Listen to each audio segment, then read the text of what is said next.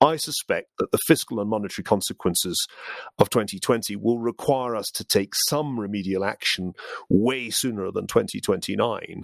So yeah, enjoy the party. I think it'll be a shorter one than it was 100 years ago. To call 2020 an historic year is an understatement, to say the least. But what's less obvious is how to put the pandemic of 2020 in historical context. What lessons can be learned about our response to past public crises? Can these lessons be applied to the one we're living through now?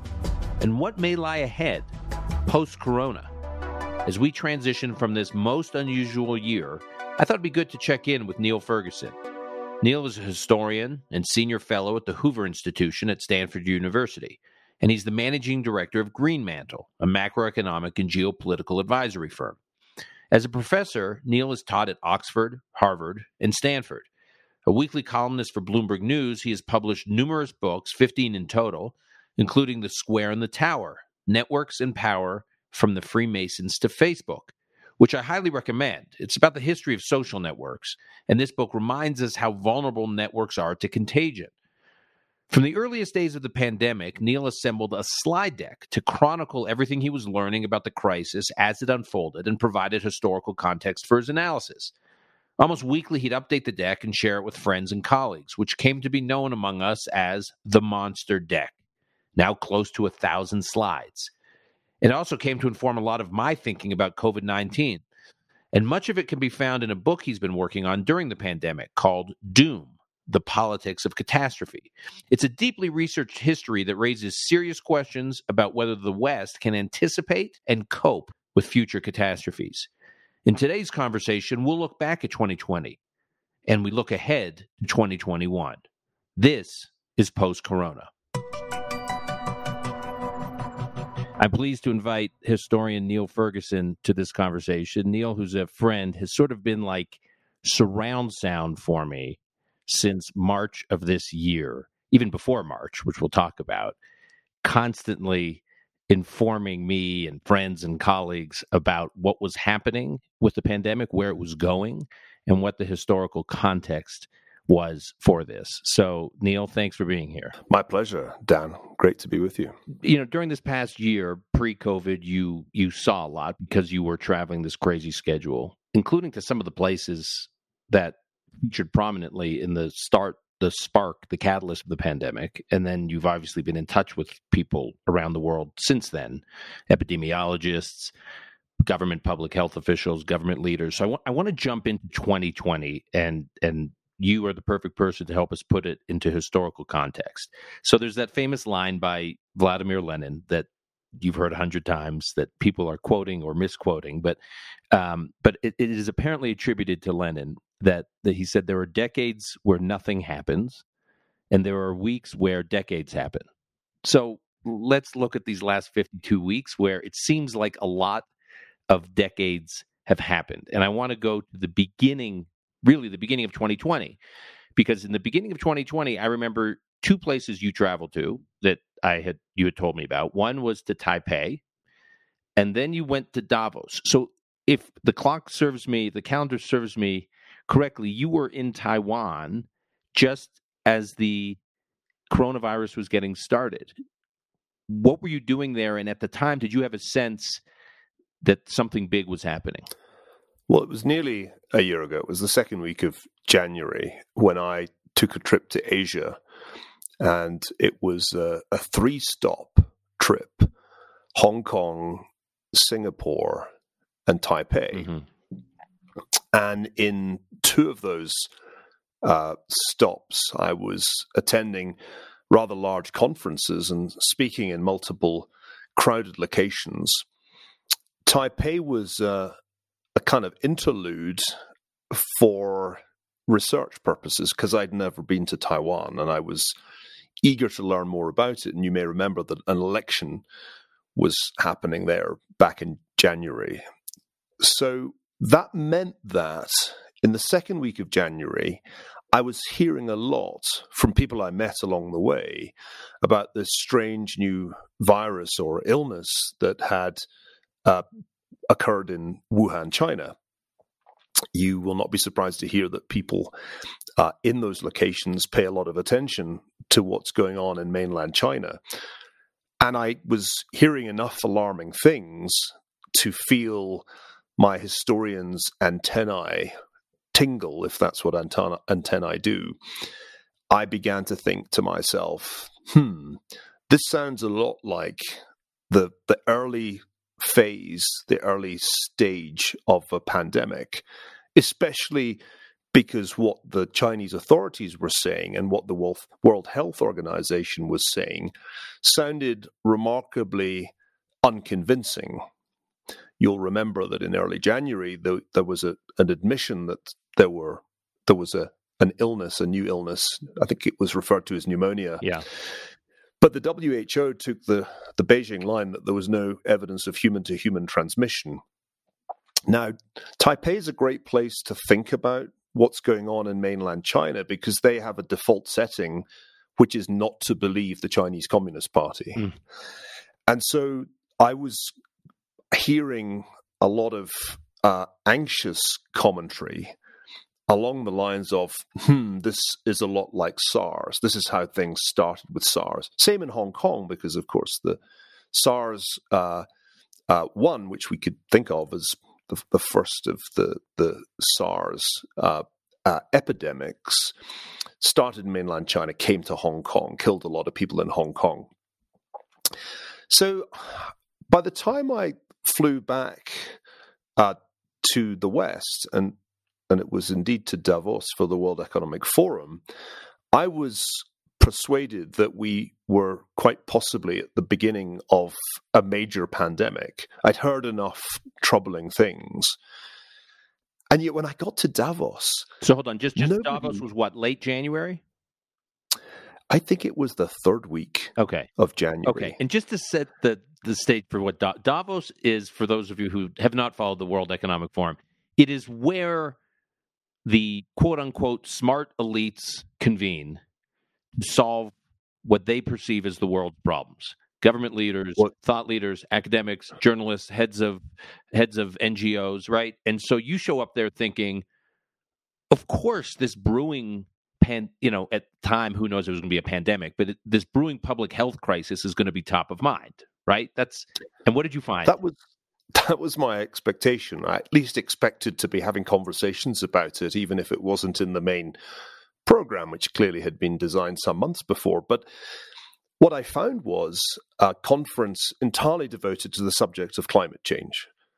The global risk report that the World Economic Forum publishes each year before the World Economic Forum was to an amazing extent focused on climate change. I think the top 4 global risks were all climate related, and I think the risk of a pandemic had sort of vanished into the lower reaches of the top 20 global risks. And who was the star of that meeting of the World Economic Forum? Well, as in all good pantomimes, there was a heroine and a villain. The heroine was Greta Thunberg, the villain was Donald Trump. Right. But to me, the striking thing was that everybody there stuck to the agenda talking about climate change.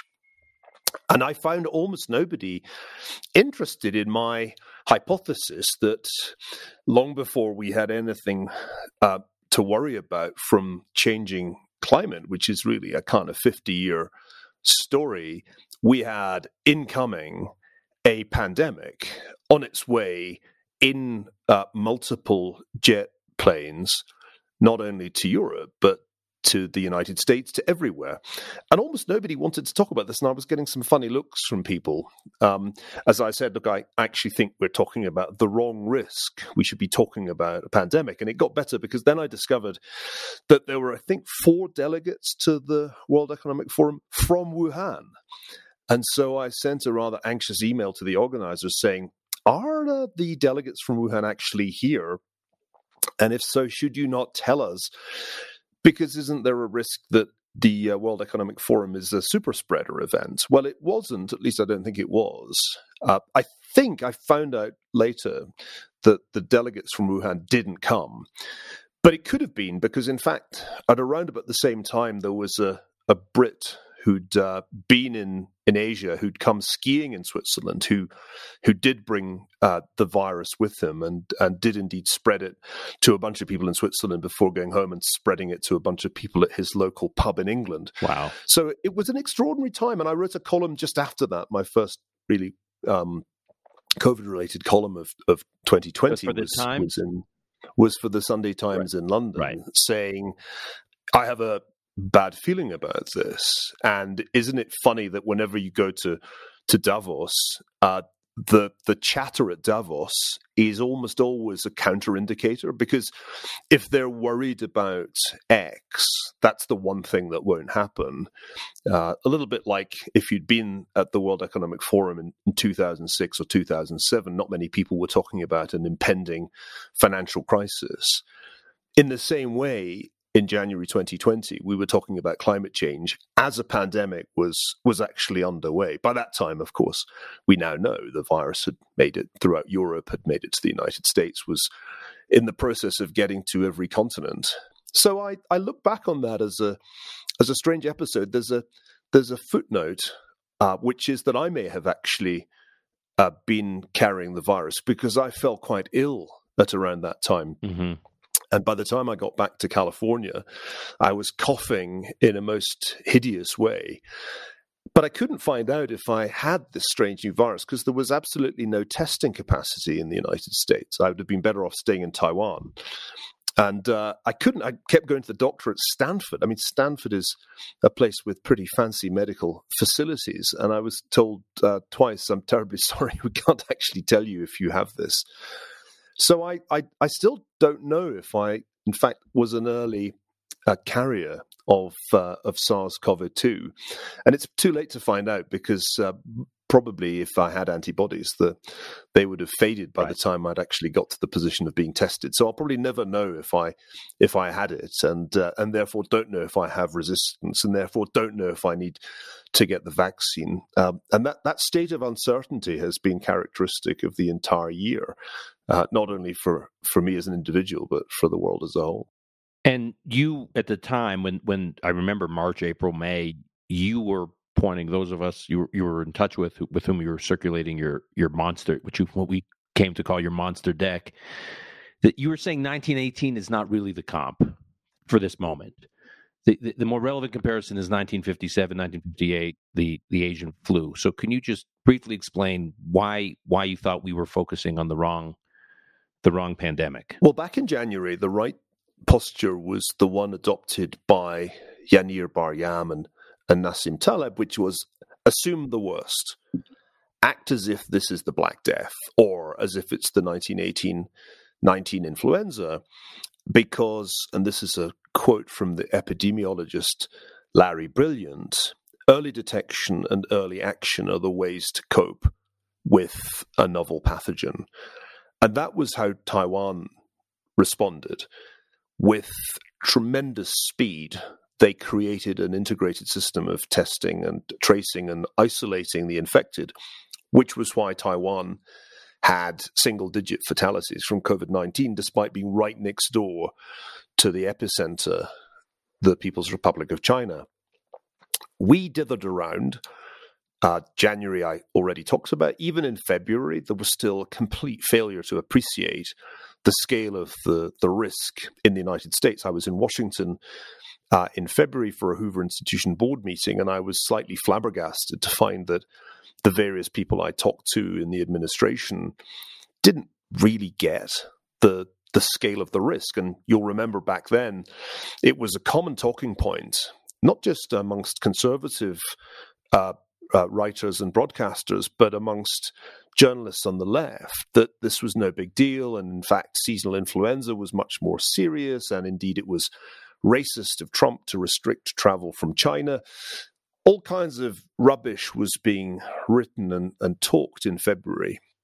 Now, our mayor, Bill de Blasio, said encourage people to go to the theater and go see great independent films. Get out. Yeah. Don't get spooked. Yeah, this was a failure, and it's good that you mentioned Mayor de Blasio. This was a failure that was by no means confined to the president, though he certainly made all kinds of mistakes. In truth, the failure was a generalized one throughout the American bureaucracy, including the public health bureaucracy, which I think did terribly badly at that time. By the time we got to March, when it was sinking in that there was a problem not only in Europe, not only in Italy, but also in North America, we went from complacency to panic. And one reason that happened was that in mid-March, another person called Neil Ferguson, not me, spelled N-E-I-L.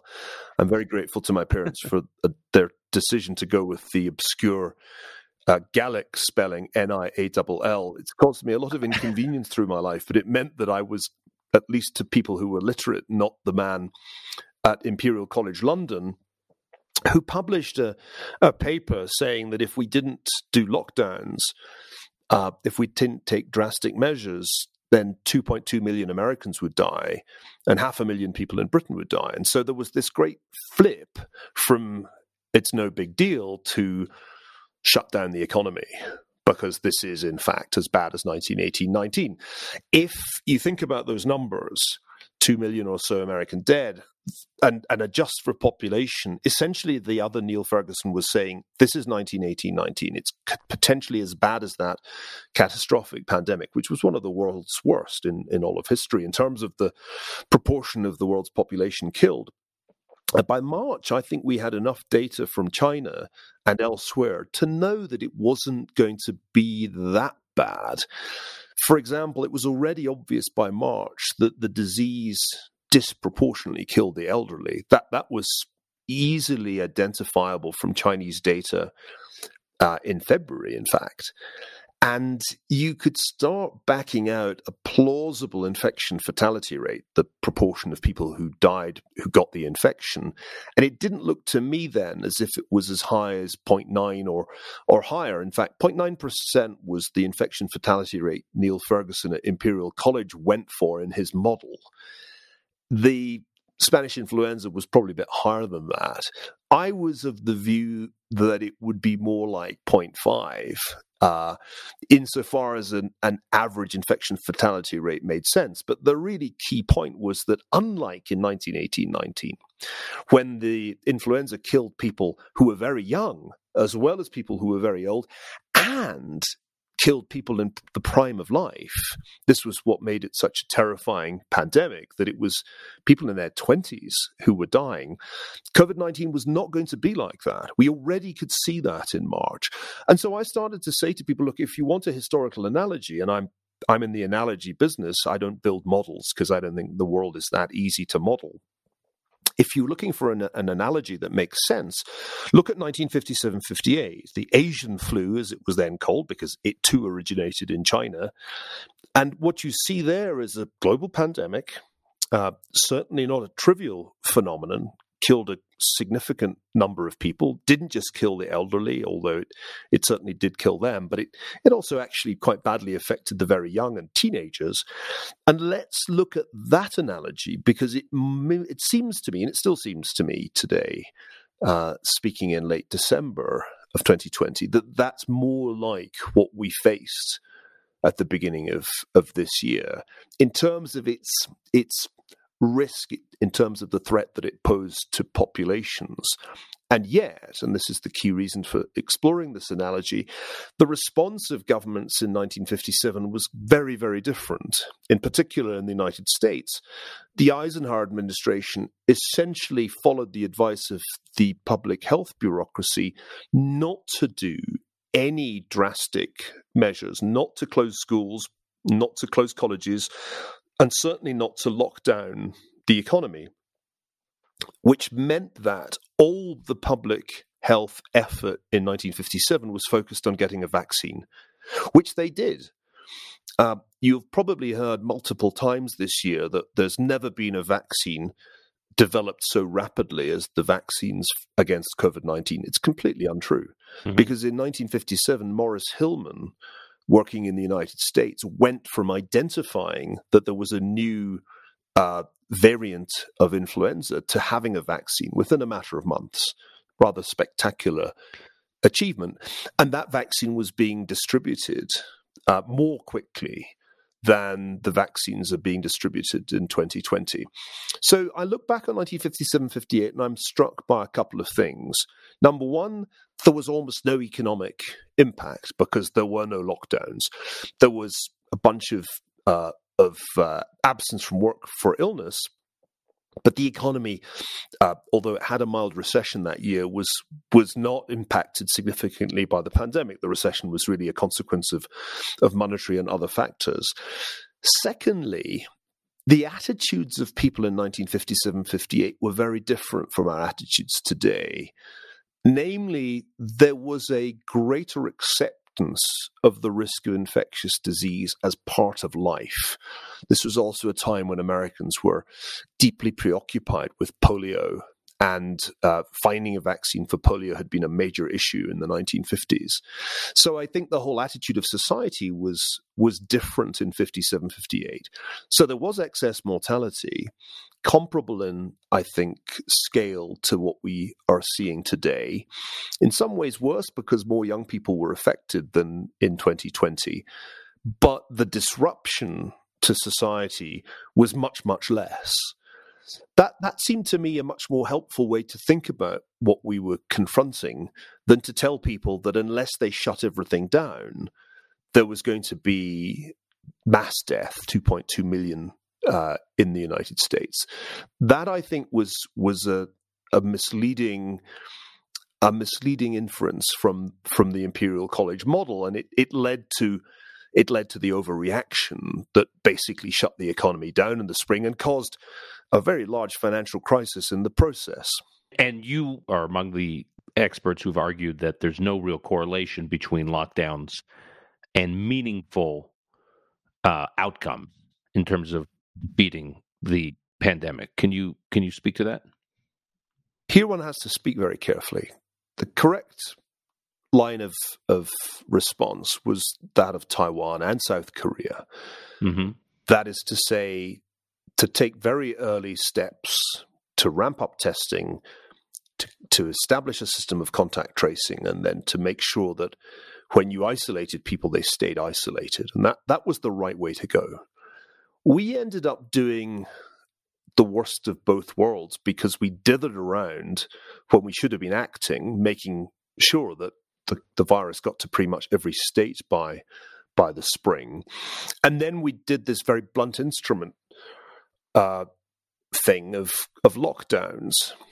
As I said earlier, models that assume a homogeneous population in which everybody's at risk and everybody's spreading will lead to erroneous policy measures.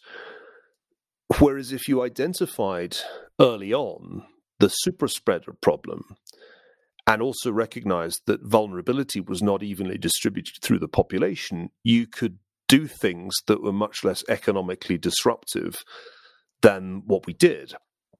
Remember, we basically shut down the most economically important states in the United States for a significant period of time. And I'm pretty sure that the evidence does not vindicate that decision. For example, at Oxford, at the Blavatnik School, they did a really quite useful exercise. They tried to kind of measure government stringency. In fact, they did a really good job of assessing the different measures that different countries and indeed different states imposed. And there's no correlation between stringency and containment of COVID-19. The most stringent country, according to the Blavatnik Index, was Argentina. The least stringent was Taiwan. Taiwan has had single-digit mortality from COVID-19. All Argentina did was crater the economy. Single-digit, like in absolute numbers, like yeah, a fewer dozen. than 10 people died of COVID-19. Right. Last I checked. In Argentina, all that the lockdown did was postpone the pandemic. And this was a common mistake that many governments and commentators made, which was to think that you just had to flatten this one curve. Pandemics aren't just one curve. And this was something I kept saying back in the spring. They always come in waves. And if all you do is postpone wave one, which was essentially what happened in Argentina, at a significant economic cost, it's not clear that you're achieving very much. The best argument for lockdowns in the first wave and then again in the third wave in the United States was we need to avoid the hospitals from being overwhelmed. That was a good argument and a legitimate argument. But as I said, it would have been much smarter if we had simply looked at Taiwan and said, that's smart, we should do that. Let's ramp up testing really, really fast and have a system of contact tracing. And then let's make sure that we enforce isolation or quarantines. If they could do that in Taiwan, if they could do that in South Korea and avoid lockdowns, I think it's a legitimate question to ask why we could not. It's not as if we're technologically backward in the United States. It's not as if we lack the ability to create multiple tests and to create systems of contact tracing. We just chose not to. Well, we have Silicon Valley, so we have Apple, everyone's got a phone on them, a smartphone. We have Google, we have companies like SafeGraph. It seems to me if any country was at least technologically equipped to pull off what you're describing, to build a Taiwan model, it was America. Correct. In many ways, one of the great questions of 2020 is why, given that we could have graphed the social network of every American very easily with data from Google and Facebook and Apple, why we didn't. And I'm not sure exactly what the answer is, but I think, from what I can gather, that the big tech companies consciously chose not to pursue this because that they felt there was a downside risk to being involved in such an endeavor. And so they punted it to the states and essentially said, oh, you guys should do contact tracing apps at the state level. And anybody who knows anything about American state governance knows that that was an absurd idea. And I mean, obviously it was absurd to think that you would just do contact tracing at the state level. Americans are very mobile. They were crossing state borders throughout the pandemic. You needed a nationwide system. And yet we didn't get one, and we still don't have one. We're still in an incredibly backward situation compared with the successful Asian economies. I think part of what went wrong was the mistake that the WHO encouraged, namely to focus on what the Chinese did and not what the Taiwanese did. When you looked at what the Chinese did after they'd failed to cover up the initial outbreak, when they finally did decide to contain the new virus, they used draconian measures, not only in Hubei province, where Wuhan is, but in every province, using all the extraordinary power that the Communist Party wields, literally to weld people into their apartments in some cases. There were extraordinary controls imposed in China. This succeeded in containing the pandemic so that it didn't spread exponentially in any other province.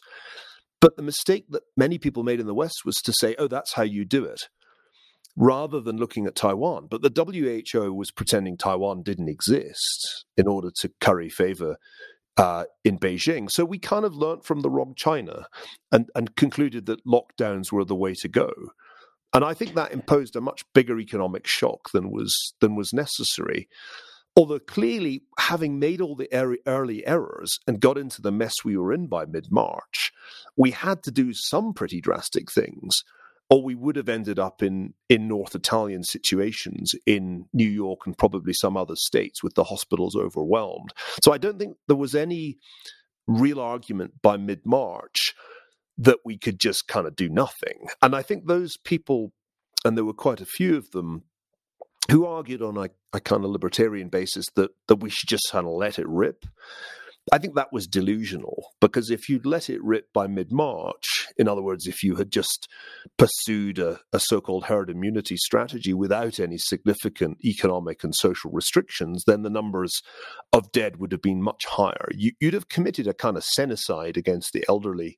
I discovered the word senocide this year. I'd never come across it before. That's the idea of killing the elderly, which turns out to have quite an interesting history. But we kind of would have been committing senocide if we'd let it rip. And in some ways we came close to, because remember, a really high proportion of the early victims of COVID-19 were were people in old folks' homes and elderly care facilities. That's what we were dealing with in New York State when Governor Cuomo sent back all these elderly people into senior citizens' homes. It was shocking. That was a disastrous blunder, and it was made in multiple places, including many European countries, the UK among them.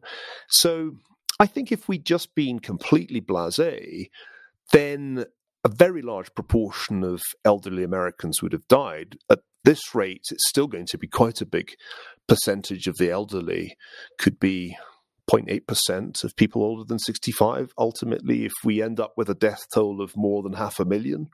But I think if you'd done nothing, it would have been a lot more than that. And nobody really was able to do full so-called herd immunity. The Swedes, who didn't do lockdowns, nevertheless placed all kinds of restrictions on gatherings and had, as a result, a worse experience than their Scandinavian neighbors, but not the kind of experience they would have had if they'd done nothing. So there were lots of kind of bogus debates going on in the spring about what the options were for the United States. The truth was that by mid-March, it was too late. We'd already made the really major blunders in January and February. Let me ask you about the medical science and public health communities. Up until this summer, I saw the hard sciences as the one area of academia and public life largely walled off from politics. And then beginning this past summer, we saw troubling signs that I think culminated during the protests, the Black Lives Matter protests, where for the longest time the public health community had been telling people not to congregate in large numbers. And then suddenly they blessed it, saying it was a public health issue and it was important for people to go out in the summer and protest in the streets. And I have other examples of where it seems that politics started to muck around. I hear it from friends of mine who are at medical schools now about the social justice agenda at some of those schools. You saw it in some of the evolution of some of the CDC recommendations on vaccines and who should be getting vaccines. So can you put this in perspective? Is this a dangerous trend? That something we should be worried about? Yes, but it's not surprising, really. The idea that wokeism, if you want to call it that, that ideas of critical race theory and the various equivalent ideologies in the realms of gender and sexuality would be confined to humanities departments and would not spill over into first social sciences and then hard sciences was never a plausible one to me. Universities are, in many ways, institutions designed to promote the transmission of ideas between fields. We're always talking about the importance of interdisciplinarity. So it wasn't likely in my mind that it would just be in literature and history departments that the new ideologies of the reconstituted left would find supporters. I was depressed to notice in the medical science literature articles saying that it would be quite wrong to explore any genetic explanations for the higher vulnerability of African American and other non-white populations to COVID-19. These articles said, essentially, we should not explore genetic explanations of variance in susceptibility because that is in some way associated with racism. When scientists start closing off avenues of inquiry ex ante, then science is in trouble. So that seemed to me a quite worrying sign. And so I think there is a problem, and it was very foolish of people in the natural sciences to start making political statements that were so obviously inconsistent with our scientific understanding at that point. Mind you, the interesting thing about the Black Lives Matter protests of the summer of 2020 was that they didn't apparently increase transmission of COVID-19. And the reason for that, as a rather clever paper showed, was that when protests happened, especially when there were reports of violence, the average person was more likely to stay at home to avoid the trouble. And so actually mobility for populations as a whole went down during the peak protests in the city. Meaning someone who's not necessarily going to participate in the protest, who otherwise would have gone out just in their daily lives, actually stays in because of fear of the protest. Right. So the predicted correlation between protests and increased spread didn't materialize because non-protesters were more likely to stay at home during the protests. And so social mobility in aggregate went down in those cities where there were protests, especially where there were reports of violence. But yeah, I think this is a key concern. I do think the rot in academia dates back many, many years. And some of us have been talking about it for years. But it's a little bit like this, that originally it was just, conservative social scientists or historians who got cancelled.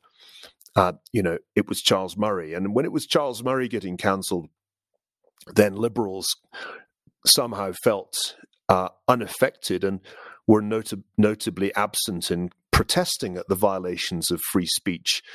It was in 2020 that the cancel culture came for liberals too. And similarly, it was in 2020 that critical race theory came for medical science.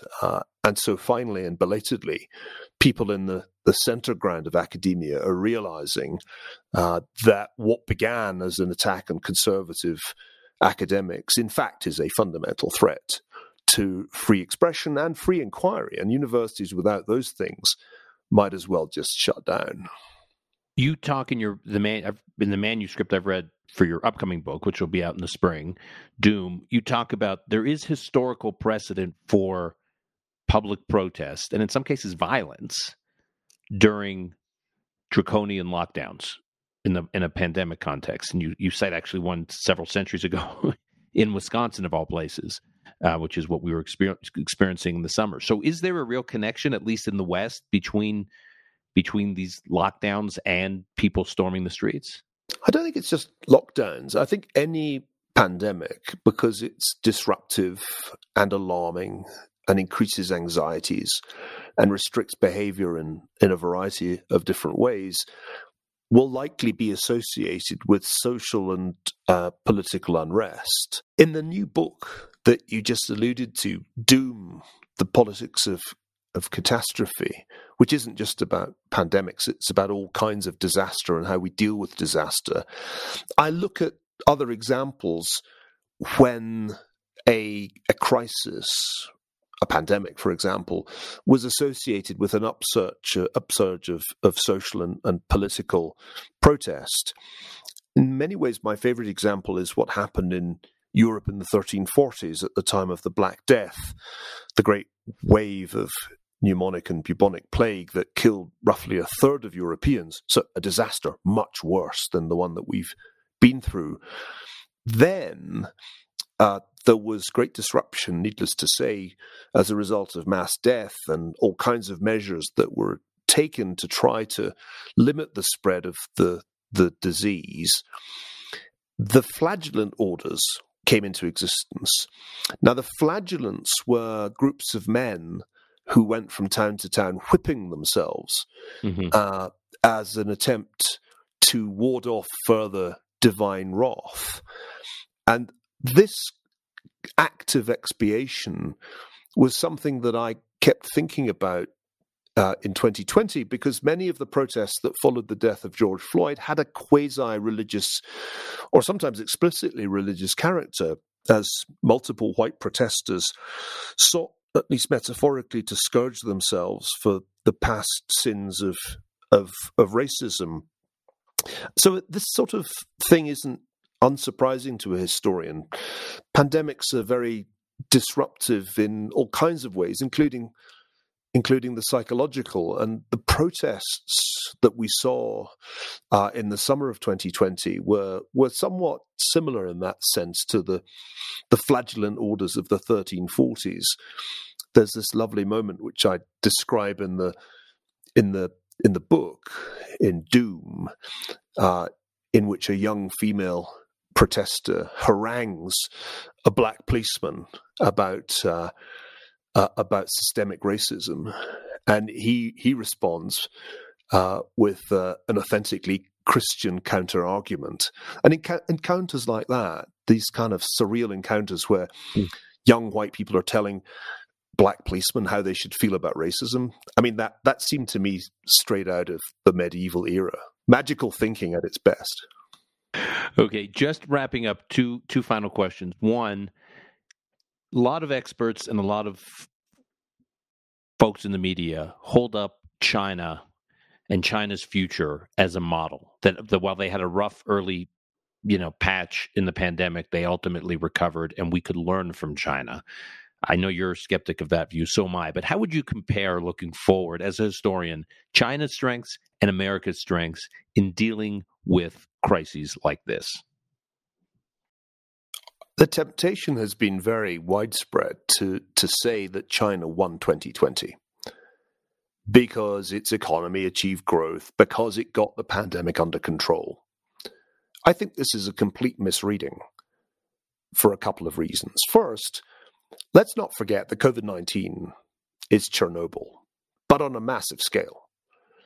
If you happen to watch the television dramatization of the Chernobyl nuclear disaster, I think you'll have been struck by some resemblances. In particular, the way Communist Party regimes lie in the face of disaster. That is their default response. Now, relatively few people outside the Soviet Union suffered adverse consequences of Chernobyl, luckily. But by contrast, the Chinese Chernobyl, Wuhan, COVID-19, has killed, where are we now, 1.7, 1.8 million people and counting. So this was a catastrophe far larger than Chernobyl, but with similar origins, with similar roots in the fundamental mendacity that characterizes communist regimes. Secondly, I think this year was the year Europeans and others around the world saw the true nature of the Chinese regime. Those of us who had been making arguments about the way Xi Jinping had turned the clock back ideologically, I think we finally made some headway this year, because opinion on China drastically shifted in Europe and India and many countries. The Pew organization did some great survey research on this. So in terms of including among some of the developing countries that were beneficiaries of China through One Belt, One Road, right? Well, even among some of those governments, opinions changed. Yes, it has also turned out that if you receive Chinese lending, you're not necessarily entirely a beneficiary. Right. Because One Belt, One Road is a project designed to impose Chinese power as much as to build infrastructure in poor countries. So I think that there's been a significant backlash. It kind of began in countries like Australia and then the United States, but it's now global backlash against the power of the Chinese Communist Party. So that's why I don't think China won 2020. I also think that although the regime has the power to bring a disaster under control through mass coercion, a power that doesn't exist in the United States or indeed in any democracy, that doesn't mean that it is going to go from strength to strength. There are still people who expect that the Chinese economy will overtake that of the United States. And indeed, it came a step closer this year when the US economy actually contracted. But I'm of the view that one of the big lessons of history, and it's a central theme of Doom, is that totalitarian regimes, with the excessive centralization of power that they imply, are fundamentally doomed to fail, especially in a world like the one we inhabit today, which has been characterized by extraordinary decentralization of power through technology. I just don't believe that you can keep the one-party state going in the 21st century in the way that Xi Jinping is attempting to do. demographically, in terms of its debt levels, China's doomed to slow down. And it can't really win the innovation race, I think, against the United States because it doesn't import talent. And that's the biggest difference. Nobody wants to go and become a citizen of the People's Republic of China. Whereas all over the world, the most coveted citizenship is still that of the United States. And even today, even after all the kind of disruption of the last few years. So I'll take the other side of the bet that this is going to be the Chinese century. I actually think the regime is in much worse shape than people realize. I'm old enough to remember all the debates in the 1980s when the intelligence establishment and most commentators greatly exaggerated the strength and durability of the Soviet Union.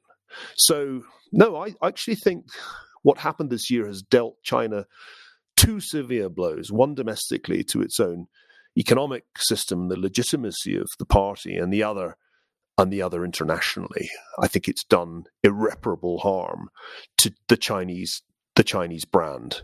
And let's face it, this is not a system that can change. It's not going to rethink its strategy as part of a détente initiative under the Biden administration. I don't think they'll make any significant concessions. Look, this is coming back full circle to climate change, the thing everybody was worried about back in January of 2020. Think about this. Since the birth of Greta Thunberg, China's responsible for about half the increase in carbon dioxide emissions in the world. And this year, it has actually stepped up its creation of coal-burning power stations. And so while Xi Jinping says China will be carbon neutral in 2060, I have a bridge to sell you too. And anybody who buys that story, who judges China by its words rather than by its actions, has learned nothing from 2020. Last question for you, Neil. Many historians point out that the 1918, 1919, 1920 pandemic was followed by the Roaring '20s. Lots of pent-up demand, and then the economy got rocking. A, do you agree with that analysis? And B, do you believe, should we expect that we'll have a roaring 2020s in the decade following this pandemic? I certainly think we'll have a roaring 2021 because over the past year, various restrictions have forced Americans to save. Plus, they've been given a ton of money to save by the federal government. And so there's at least $1 trillion, probably more than $1 trillion, sitting around waiting to be spent when the pandemic's over. I think that by the time we get to April, May, once vaccination has been rolled out to a significant extent, once it starts to feel like it's over, there's going to be a surge of spending on all the services that people haven't been able to enjoy for most of 2020. It'll feel like one heck of a party, and there will certainly be a roaring 20s vibe by the second half of this year. Something to look forward to, I think. But will it be sustainable? That is, I think, the tricky question, because the unintended consequence of the lockdowns was that we dusted down the global financial crisis playbook and did massive fiscal and monetary expansion to offset the supply side shock. The Fed has essentially changed its tune on inflation, saying that it now won't mind if inflation goes above the 2% target for a bit because it just wants it to average out, and it's been below target for a long time. I can foresee trouble ahead if this party gets out of hand, as parties often do. If you think about where we'll be a year from now, it's conceivable to me that we'll be having an argument about whether the Fed should be acting before inflation gets too far above target, or acting maybe more likely because of financial stability concerns. Because if you think about what the stock market did this year in the midst of a global pandemic, just imagine what it'll do next year as the pandemic ends. And the Fed and other central banks are still on low rates forever. So I think the party might actually have to be drawn to a conclusion rather sooner than it was in the 1920s, when, as you know, Dan, it raged on until 1929, when it all ended in tears.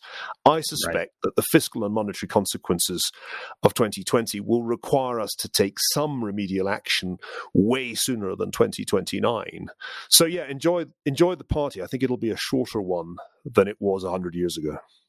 Neil, as I said in the introduction, I've been grateful over these last few months, not only for your friendship, but for having your voice and access to your monster deck that helped kind of keep me sane and informed and have a little perspective rather than getting sucked in the sort of mob mindset on all these issues. And I think our listeners got a taste of this today, and they will when your book comes out, when Doom comes out. It'll come out in the spring. Highly recommend it. I've read the manuscript. And some of the issues that Neil got into today just scratches the surface. It's a deeply, deeply researched and highly important book. So, Neil, thank you. Grateful for your time and your insights. Thank you very much indeed, Dan. And here's to that party. That's our show for today. If you want to follow Neil Ferguson's work, look out for his weekly column at Bloomberg Opinion and follow him on Twitter at @nfergus. You can also pre-order his new book, Doom, at barnesandnoble.com. And you can also get it at that other online bookseller. I think they call it Amazon. If you have questions or ideas for future episodes, tweet at me at Dan Senor. Today's episode is produced by Ilan Benatar. Our researcher is Sophie Pollack. Until next time, I'm your host, Dan Senor.